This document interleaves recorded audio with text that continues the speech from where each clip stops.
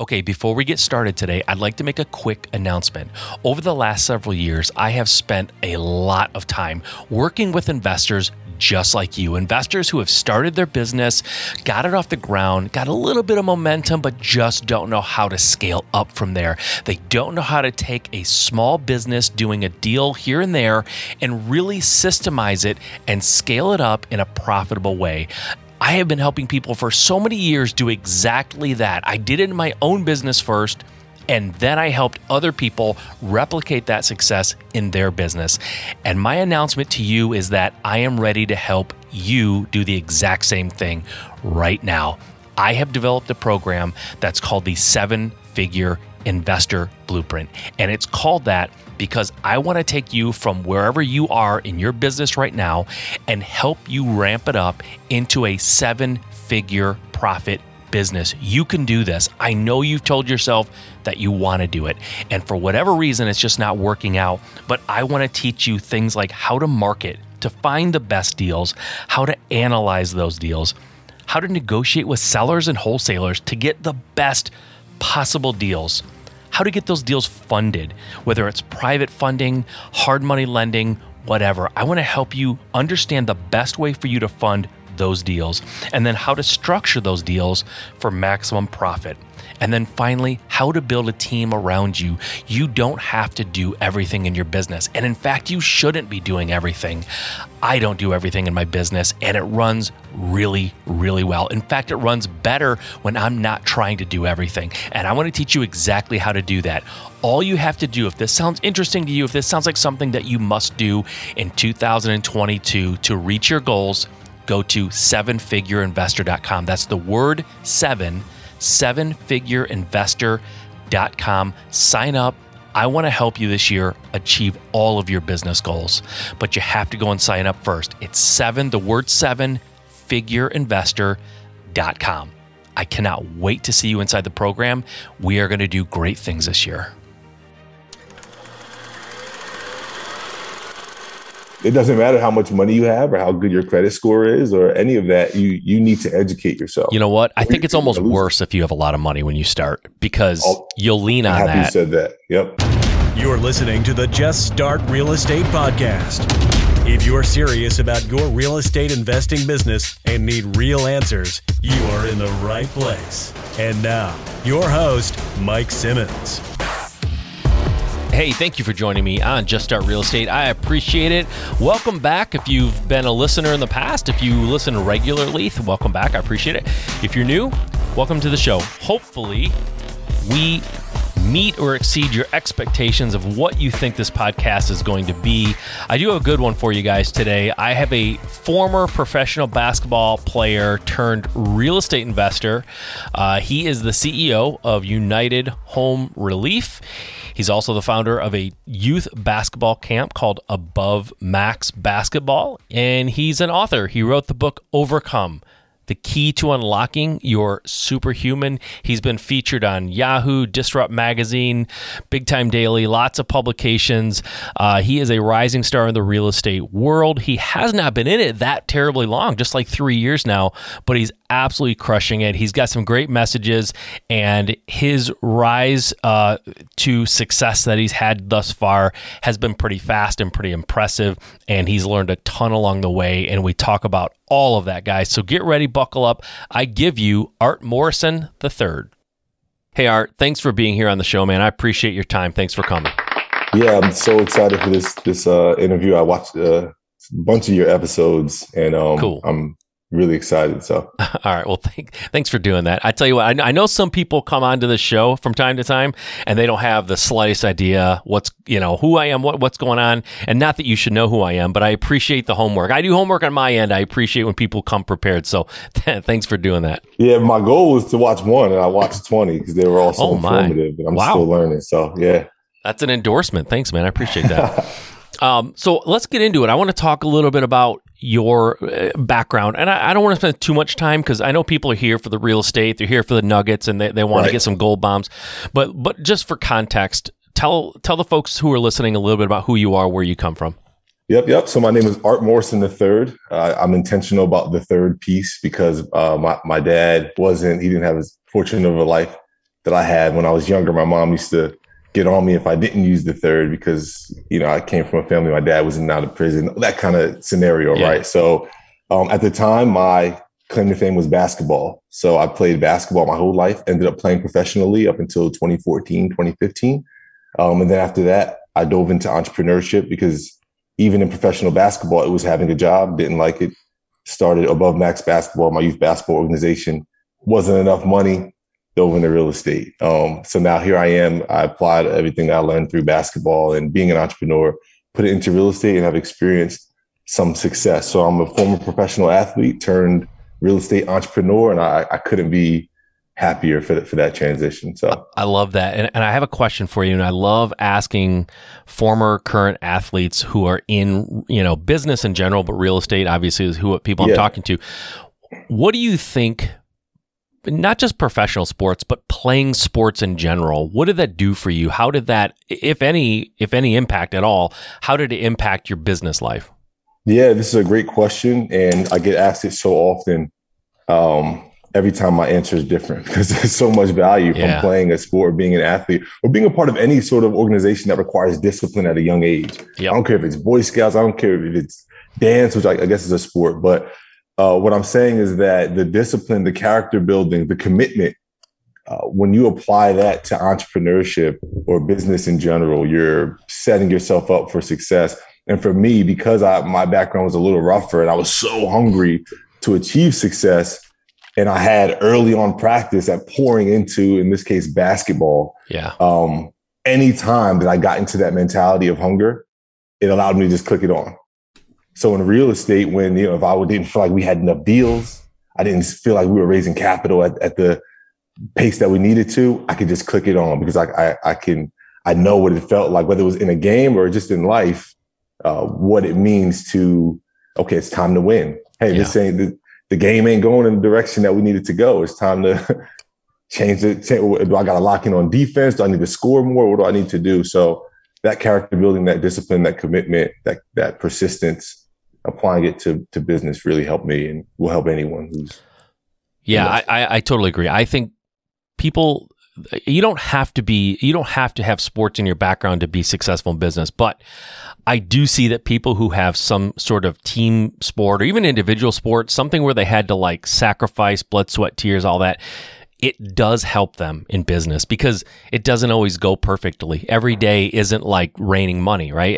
Every day can be different and some days are really challenging. And if you don't have that discipline to get off the mat and go again, it's going to be really, really tough. If you had a coddled life where everything just sort of went your way and your parents gave you, awards for trying and, all that stuff that we kind of make fun of now. But honestly, if you haven't developed that inner discipline, it'll be even tougher for you, I think, to make a go of it in business. Absolutely. So, I mean, overcoming adversity is really, I gave a long version of saying that, overcoming adversity. But then you just mentioned the team aspect. And, I'm sure we're going to dive in on here how I'm huge on a team in real estate because I started with no money. My credit was bad. I needed a team in order to get to even where I am today. Yeah. And that was huge. I was, even at my college, when I was playing college ball, the youngest team captain.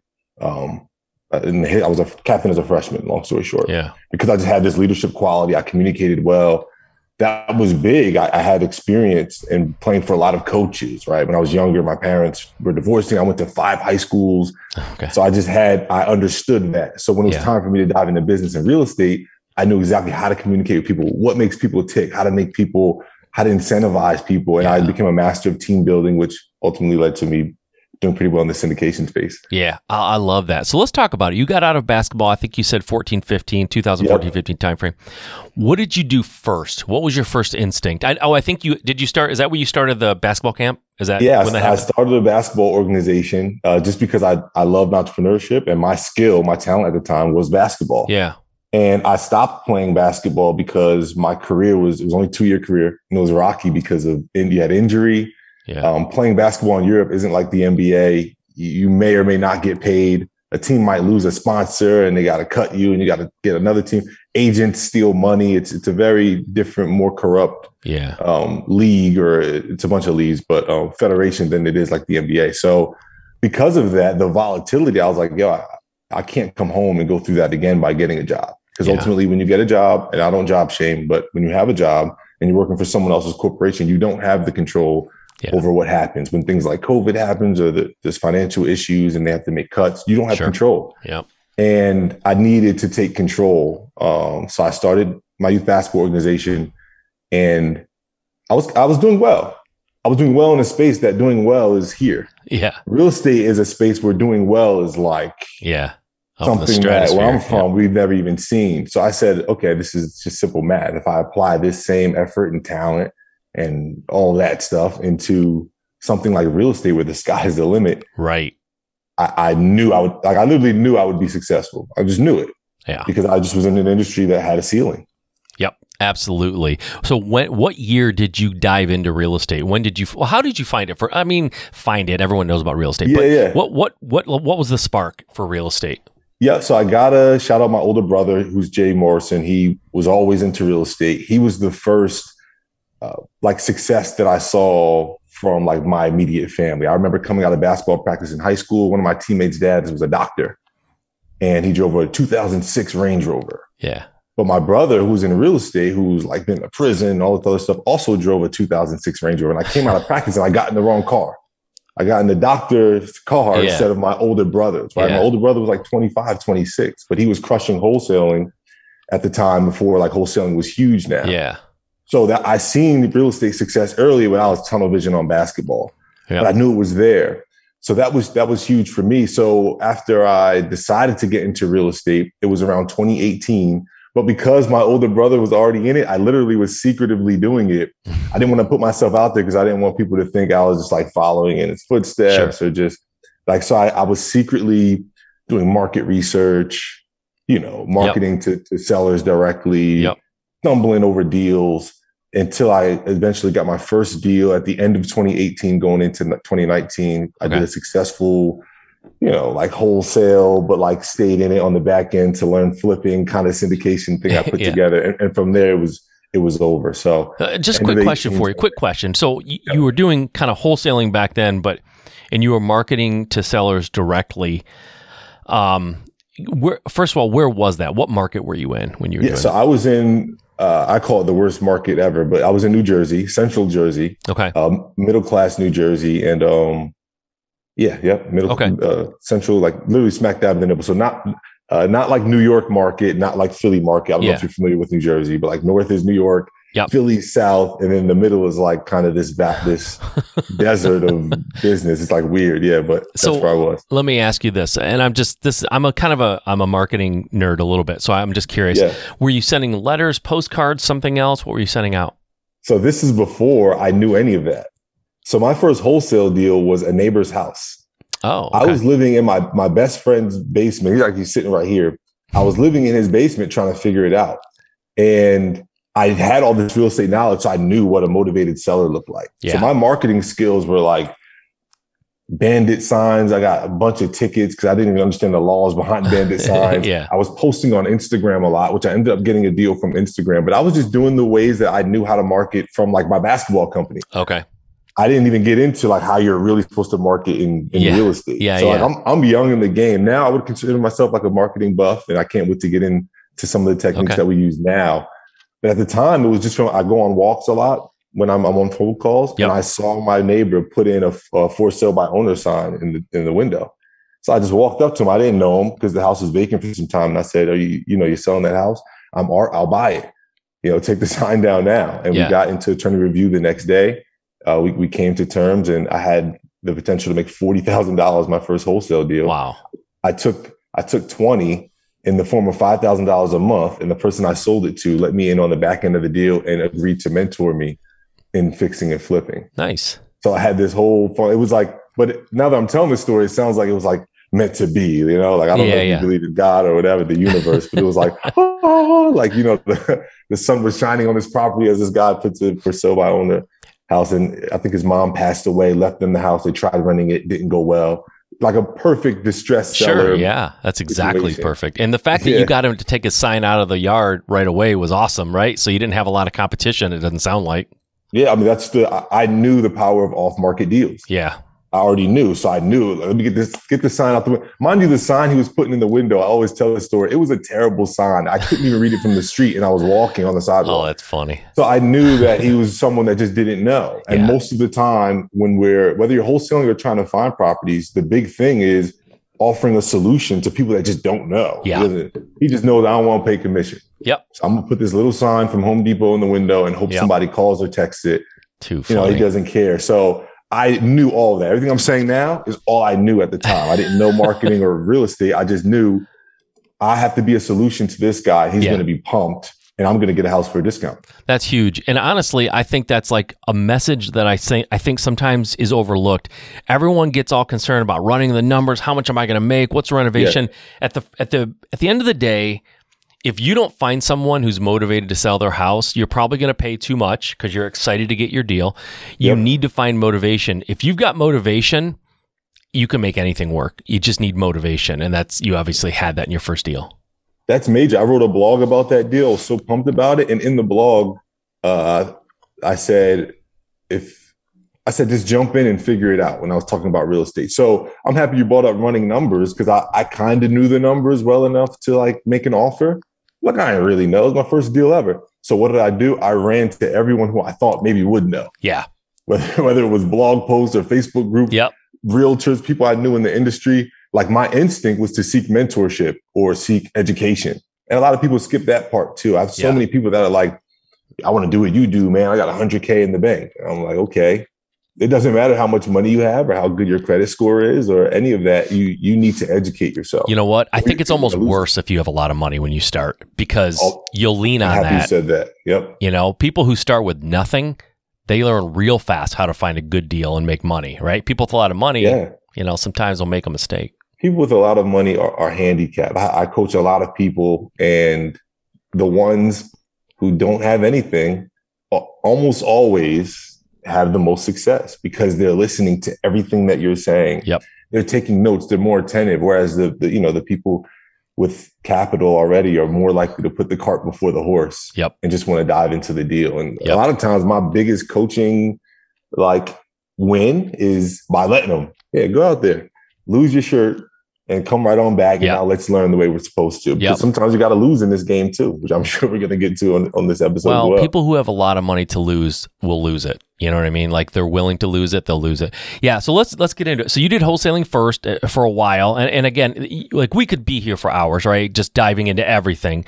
Yeah. But I really want to make sure people understand, because this is something that it's not unique, but I think the speed and how early you did it is a little unique. You went from doing wholesaling for just a short amount of time to syndications. Yeah. And so why? First of all, what did you like about wholesaling? First of all, I think I know, but I want to hear you say what you liked about wholesaling, and then why did you feel a need to do anything else?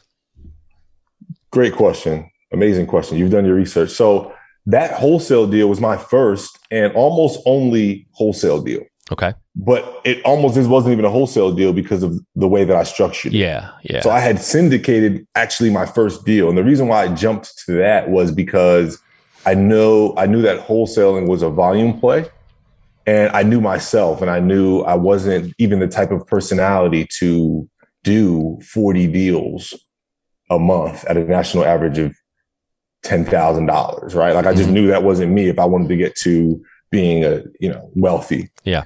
So I knew that national average on a flip, right, was 60,000. I also knew from studying all these years that I was hiding in real estate that wholesaling isn't the only no money down strategy. I knew that at the level of commercial buildings or skyscrapers, it's done using what everyone's saying is OPM, other people's money, whether it's institutionalized, raised capital funds, whatever. So I was like, if I can obtain 90%, 80% LTV from a hard money lender, the other 20% is what I have to come up with. I know people usually save syndicating for big deals, but what if I applied it to smaller deals and just raise capital privately? Mind you, I was so young in the game, I didn't realize how little $50,000 was in real estate. You know what I mean? 25. I didn't understand that was like, people are like, oh yeah, here, you need 50 here. Yeah. So once I got wind of that, then we were able to scale our marketing and be able to do, 10 flips a year later on, but it happened fairly quick. That first year we did that deal. We bought our first multifamily with the money that we made from the deal that I just described to everyone. Yep. And then we got, from posting on Instagram about the first deal, we got someone else off Instagram who I went to high school with. Their neighbor was selling their home. So we were able to literally do the same thing with a different investor or partner. Nice. I collected a wholesale fee, but like kind of syndicated my way into the back end so that I can shadow it, make cool with the contractor. Yeah. Now like I have, not only was I syndicating these deals, but I was also syndicating my company. All of these people I still work with now. We have long-term partnerships. So nice. I was setting up for scale. But to answer your question, what made me want to do it was I liked the idea of actually owning it. Like my obsession with entrepreneurship, owning my own destiny, was the same reason why I was obsessed with owning the property. Yeah. So I'm like, wholesaling is cool, but I never really own it. And I want to build some net worth for myself, longevity, right? And I knew, like with syndication, I can do the same like no money down type strategy, but actually own it. Yeah. And be able to, we can get into burst strategy and stuff later, which I still didn't learn until later, but be able to own it for myself. I don't even need partners on it if I can get the deal low enough and all that kind of stuff. But it just kept getting more and more exciting, to answer your question. So what are you into, as far as the real estate goes? I watched a couple of your YouTube videos and I saw that you and your brother were standing in a building that you own, a commercial building. What kind of real estate now are you investing in? Is it all commercial? Is it some still residential, or what is it you look for?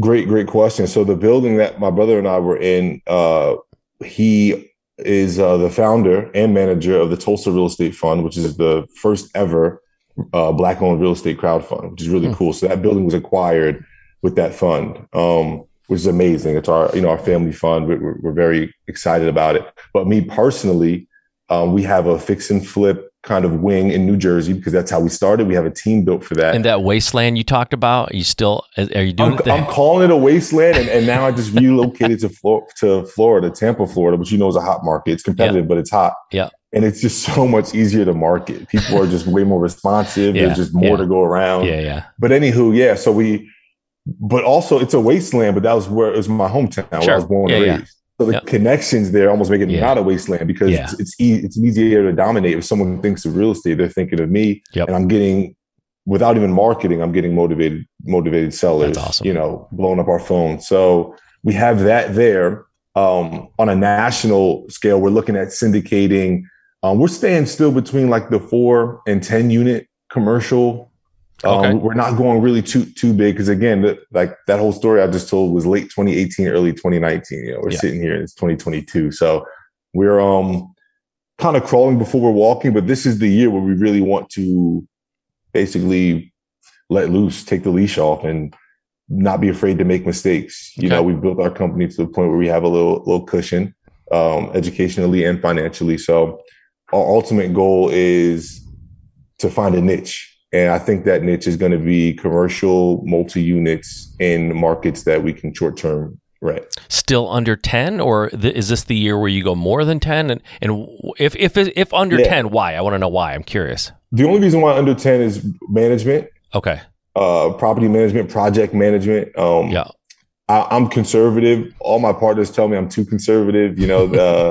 So this is the year to let the leash off, though. You said that's what I'm saying. Right. So this is the year where we'll break over town. So that's what I'm saying. Not under 10. Definitely want to let the leash off for sure. Okay. Everyone who's an expert will tell you that it just takes one property, a 100-unit property, and now it's way less work than doing 10 units. Yeah, that's what I've always heard. It's almost like no man's land to be in that like 10 to 20, 30, whatever. Like that's the hardest one to do. That's why I'm asking, because I've always heard too from people I've interviewed, like I wouldn't even think about doing something under 50 units. It's just the same amount of work, but like it's harder for less pay or whatever. Like go big, right? So, but I'm not in that space, so I'm not trying to push that. I was more curious. Why I'm on this podcast acting scared, But eventually, I'm going to be back on here, and I'm going to be like, yeah, man, I was doing 10 units. I was stupid. 150 units or more. I want to get there. That's definitely ultimately the goal. Just trying to figure out when strategically so that we don't get ourselves in a bad situation. Like even last year was the first year we really dove into compliance. I wasn't even aware of compliance. Luckily, I was compliant because I was raising capital privately among people who were loved ones, friends and family for a long time. I wasn't necessarily aware of it until my brother, who, like I told you, has a fund, was like, bro, are you doing X, Y, Z, this, that? Okay, here are my compliance attorneys. Yeah. You're growing. That's good. You're killing it. But some of the Instagram posts you might have put up might be flirting the line. Yeah. Let's clean that up. So that was last year. So this year, with the plans of scaling and everything that we're saying, we want to make sure it's airtight. That's the only reason why I would remain conservative. Yeah. Would really be like a capital reason, and making sure that we can manage it in the way that we've been managing what we've been doing. But you're right, man. Scared money don't make no money. Hey, I'll tell you what, though. One thing I heard recently, and I love this analogy, and they said the guy who said it was like, when you're on the ground, you look up at a mountain top and you say, I want to get there. I want to get to the top of the mountain. And when you get to the top of that mountain, suddenly you can see all the other bigger mountains around you, and now you can see their peaks. And so I think I'm not really making fun. I'm really just more want to have the conversation for the folks listening who say, I'm afraid to do 100, 200. Like, there's no way, man. Like, I want them to hear that you started off doing much smaller units and work your way up, because it's like you can't see those huge mountains when you're on the ground, but you climb to that first mountain and you look up and go, now I can see the peak of the other mountain, and then you climb to that mountain. So it's a process. Nobody really, unless they were born into crazy money in a real estate family, they're not hitting the ground buying 100, 200 unit. It just doesn't start that way. Everybody starts wholesaling, flipping, that kind of thing, landlord. And if they want to get into that, they work their way up. So I'm more teasing you. I totally know you'll end up with huge buildings. I know it. It's my claim to fame. I do not mind being transparent about still being a part of that journey. Sure. I share that even with all my clients. I got to get checked sometimes. My partners will say, like, they'll just remind me of where we are. When we flipped our first property by ourselves, without any mentors or weird syndications, we did our first property by ourselves. It was my whole life. I was posting about it every day. I'm like, I can't believe it. And we made a nice little 6-figure check. And I'm like, man, this is amazing. That was the only flip that we did that year. The next year we did 10. But both of those milestones, if you would have caught me on a podcast like this, I would have spoken about them. Like before them, I would have spoken about them the way I just spoke about 100 units. Like, oh, well, we just want to, you know. So I understand the journey, but I do understand that the only thing holding me back is me. And it is like, you do got to understand the journey, but you also got to not be afraid to like take that next step, because the next step is real. It's not like I'm saying I'm going to do anything historic. Like I wouldn't be the first person who bought 100 units, 500 units, 1,000 units, just like I wasn't the first person to flip a house or flip 10 houses in a year. Even 10 in a year is like, I listen to podcast episodes and like, yeah, we're flipping 150 a year. I have one of my partners does 150 flips a year. Yep. So it's realistic. So you can, use someone else's story, just like someone maybe could use my story. Totally. And if I have my investor hat on, I'm listening to you saying, good, I want to invest with someone who doesn't bite off more they can chew, someone who takes it a progression. So from an investor standpoint, it's exactly what I want to hear. I don't want to hear some guy going caution to the wind. I don't care what I know. I don't care what I don't know. I'm just going to do it and hope for the best, right? Like there's something to be said for not like putting the cart before the horse kind of a thing. So I think that's awesome. Can you talk to me a little bit about, and we don't have tons of time, but I want to dive into just a little bit how we can do a part 2 episode, man. Like, that's true. That's true. We can do a part 2, but I want to hear a little bit about your raising money. I heard you say you've been doing a lot of raising money, friends and family, people you know really well. I'm assuming you're getting beyond that circle now. How does that look? What does that look like for you when you're raising money? For sure. So I had a strong network. I played professional basketball. I owned a youth basketball organization. People were trusting me with their children, right? So when it came to doing real estate, it was very easy to trust me with their financials.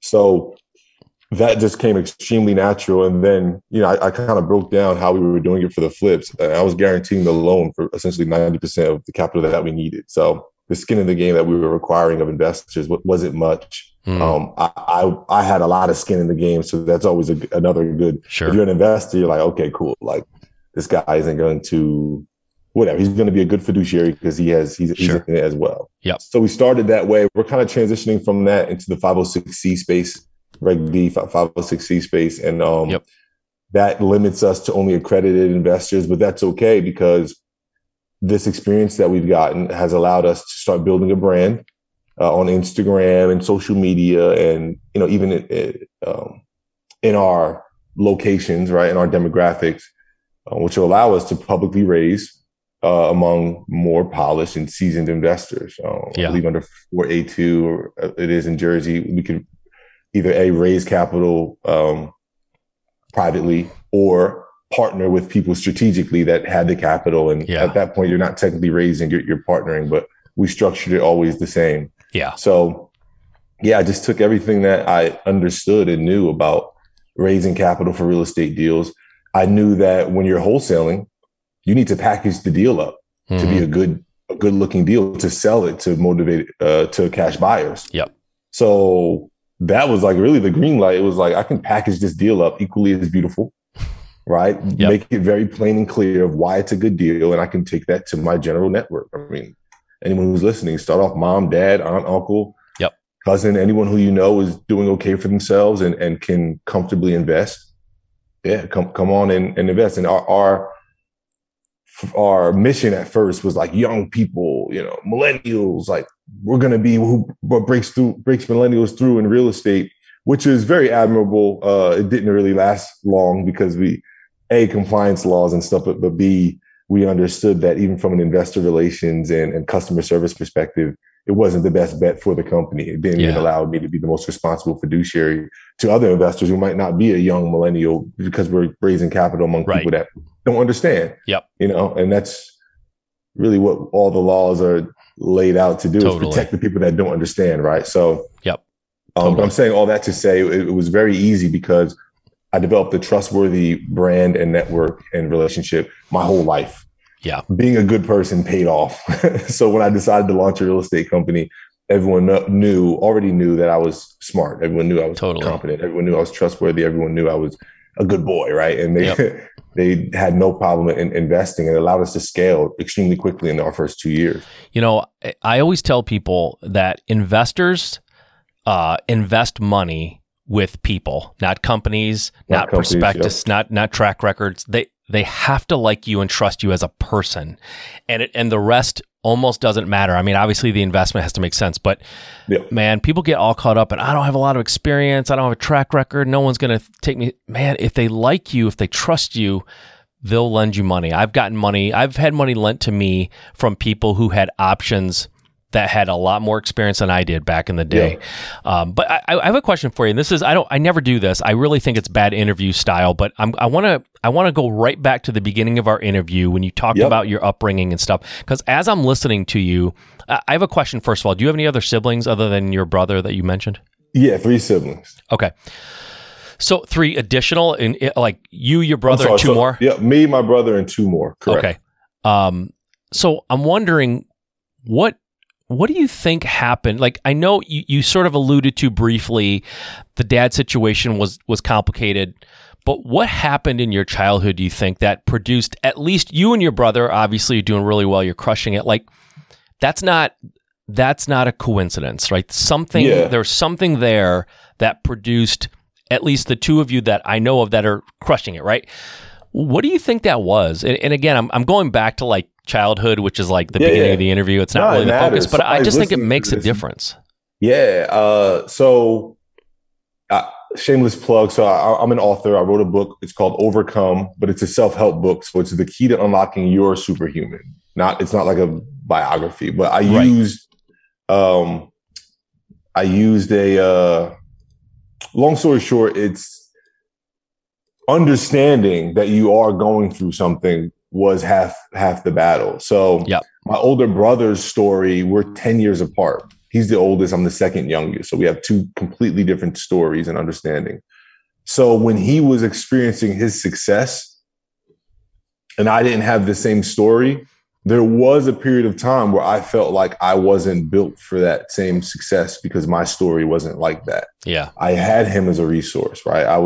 my father was doing better when I was 16 than when he was 16, right? Yeah. Or whatever. So, but once I was able to identify the things that I was going through, I was able to transform them into a superpower. So to answer your question, for me, like basketball was my everything at the time. I told you I went to 5 different high schools. Yeah. Because of my parents divorcing, I went to 5 schools that made me have to sit a half of basketball season my junior year, which is an important year for anyone who knows sports, right? Yeah. My senior year, second game, I broke my hand. I missed half the season. So I do an extra year of high school to get a college scholarship. That school gets shut down because it wasn't NCAA compliant. So I missed a whole freshman year of college. Wow. Right. And then my senior year of college, I tore my knee. I blew my knee out 8 games in. So I missed a whole senior year and still played professionally, which that inspired me to write my book. Literally, as I'm writing the book is when I'm understanding, like I'm learning myself. Mm-hmm. Oh, you're superhuman, and here's why. It was just not only overcoming the adversity, but even recognizing adversity. Everyone's adversity comes different. I didn't go to like prison like my brother did or my dad, right? Like our stories are different. Mm-hmm. I'm the only one of my siblings to graduate college, have a bachelor's degree. All of that kind of stuff, all of that kind of fit in. So you could look at it 2 ways. You could look at it as like privilege and, or you could you can identify like, okay, what are my obstacles and how do those obstacles make me better? So I don't think it's a coincidence in story, but it's certainly, we're very self-aware, both my brother and I, extremely emotionally intelligent. And I just think we both possess the talent to identify, well, this is amazing.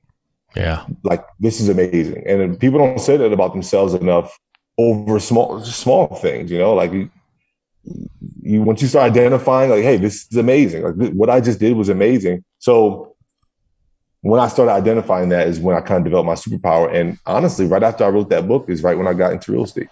Nice. That's when I realized I can go in any industry and crush it. Totally. And, something that really doesn't get enough play in this world is being self-aware.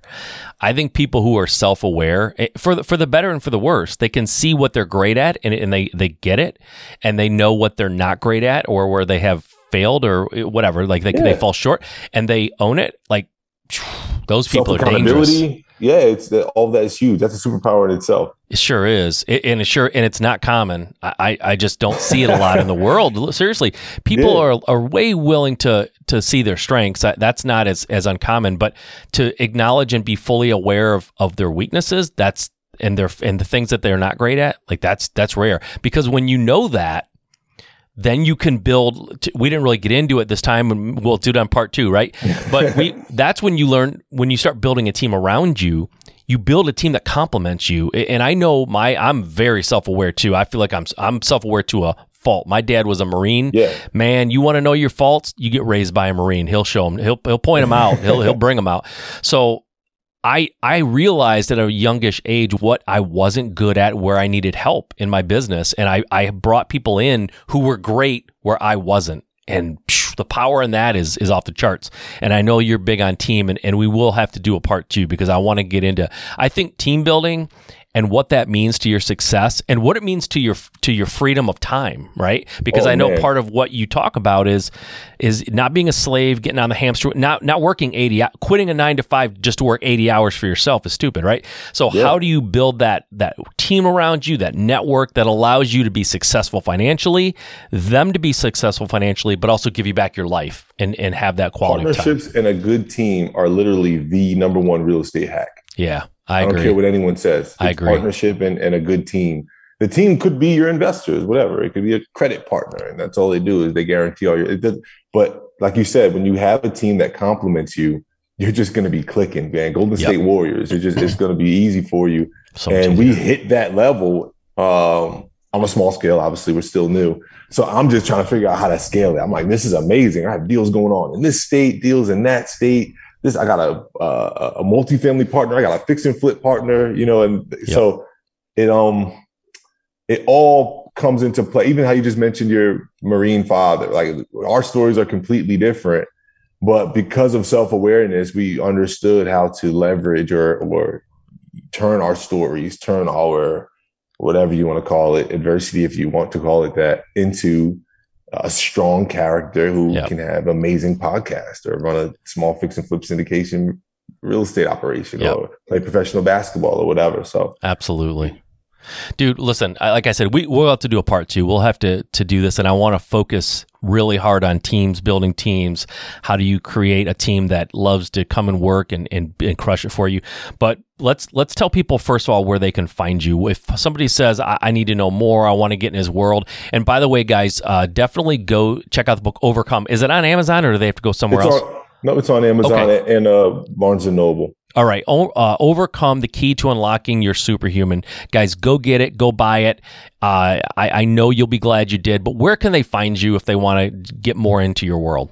Yeah, first things first, if you go to artmorrisonthird.com, so that's Art Morrison, III.com, a pop-up is going to pop up and it's going to give you the book for free in sweet. ebook form, though. So Nice. I would love if you support and bought, an actual hard copy, but the ebook is there. My goal is I love, not one person has read that and said this sucks. Not one person has read it and said, Art, you're amazing. Everyone reads it and says, wow, man, like this really helped me, Right. with my whatever, mental health or my self-esteem. So I encourage everyone to read it because it is really good. And it's designed in a way that forces you to take notes on yourself and identify, like really have discovery. The other place is Instagram. It's the same as my website. It's Art Morrison III, Art Morrison III. Those 2 locations will give you everything you need to know about me and what we do.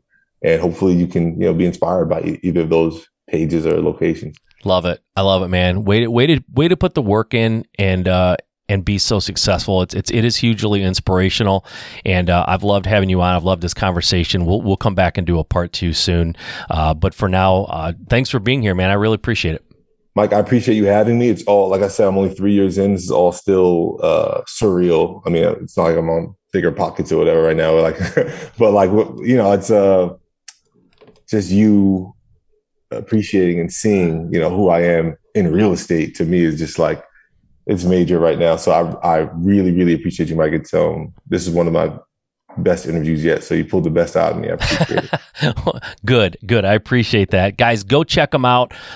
Man, just thanks for being here, Art. I really do appreciate your time. And we'll have to have you on, once a year. We'll chronicle, we'll document your success as you go. And I can say I knew you when you were just kind of new to this. Yeah. Thanks a lot, man. I appreciate it. All right, man. We'll talk. Yeah, go ahead. No, best of luck to you and the podcast and the growth. I really do love it. So I'm going to be sharing it with everyone. Well, thank you. I appreciate that, man. We'll see you next time. That was a fun interview. I enjoyed talking to Art, and I will absolutely do a part 2 with him. I don't normally think about that during an interview, but there was stuff I wanted to cover that I know he has a lot of experience and a lot to say about. So I think getting back with him in a few months and talking about the team building and what his goals are for the distant future, how he's going to build his empire would be really, really interesting for everybody. So we'll get him back and talk about that stuff because I think it's huge, especially at some point in your journey. Building that team is absolutely, like he said, it's everything, right? That's the hack. That's the ultimate real estate hack, is building a team and letting other people be great and do things that you are not as good as them. So it's all part of it, guys. Again, hopefully you enjoyed that, but the number one thing is, hopefully you took from this, like you take from basically every interview that I do, you've got to get out there and get started. You've got to get the wheels in motion. You can't sit around and think about it forever. Thinking about things do not make them happen. No matter what anybody tells you, you must take action. Get out there and get started today. Make this year the best year. And if you want help with that, if you want me to be in your corner, if you want me to really dive in and take a serious interest in your business and help you, you can go to sevenfigureinvestor.com. That's the word 7, sevenfigureinvestor.com. Sign up, and I'll see to it that you have the year you plan on having and you build the business that you've always wanted. Okay, we'll talk to you next time.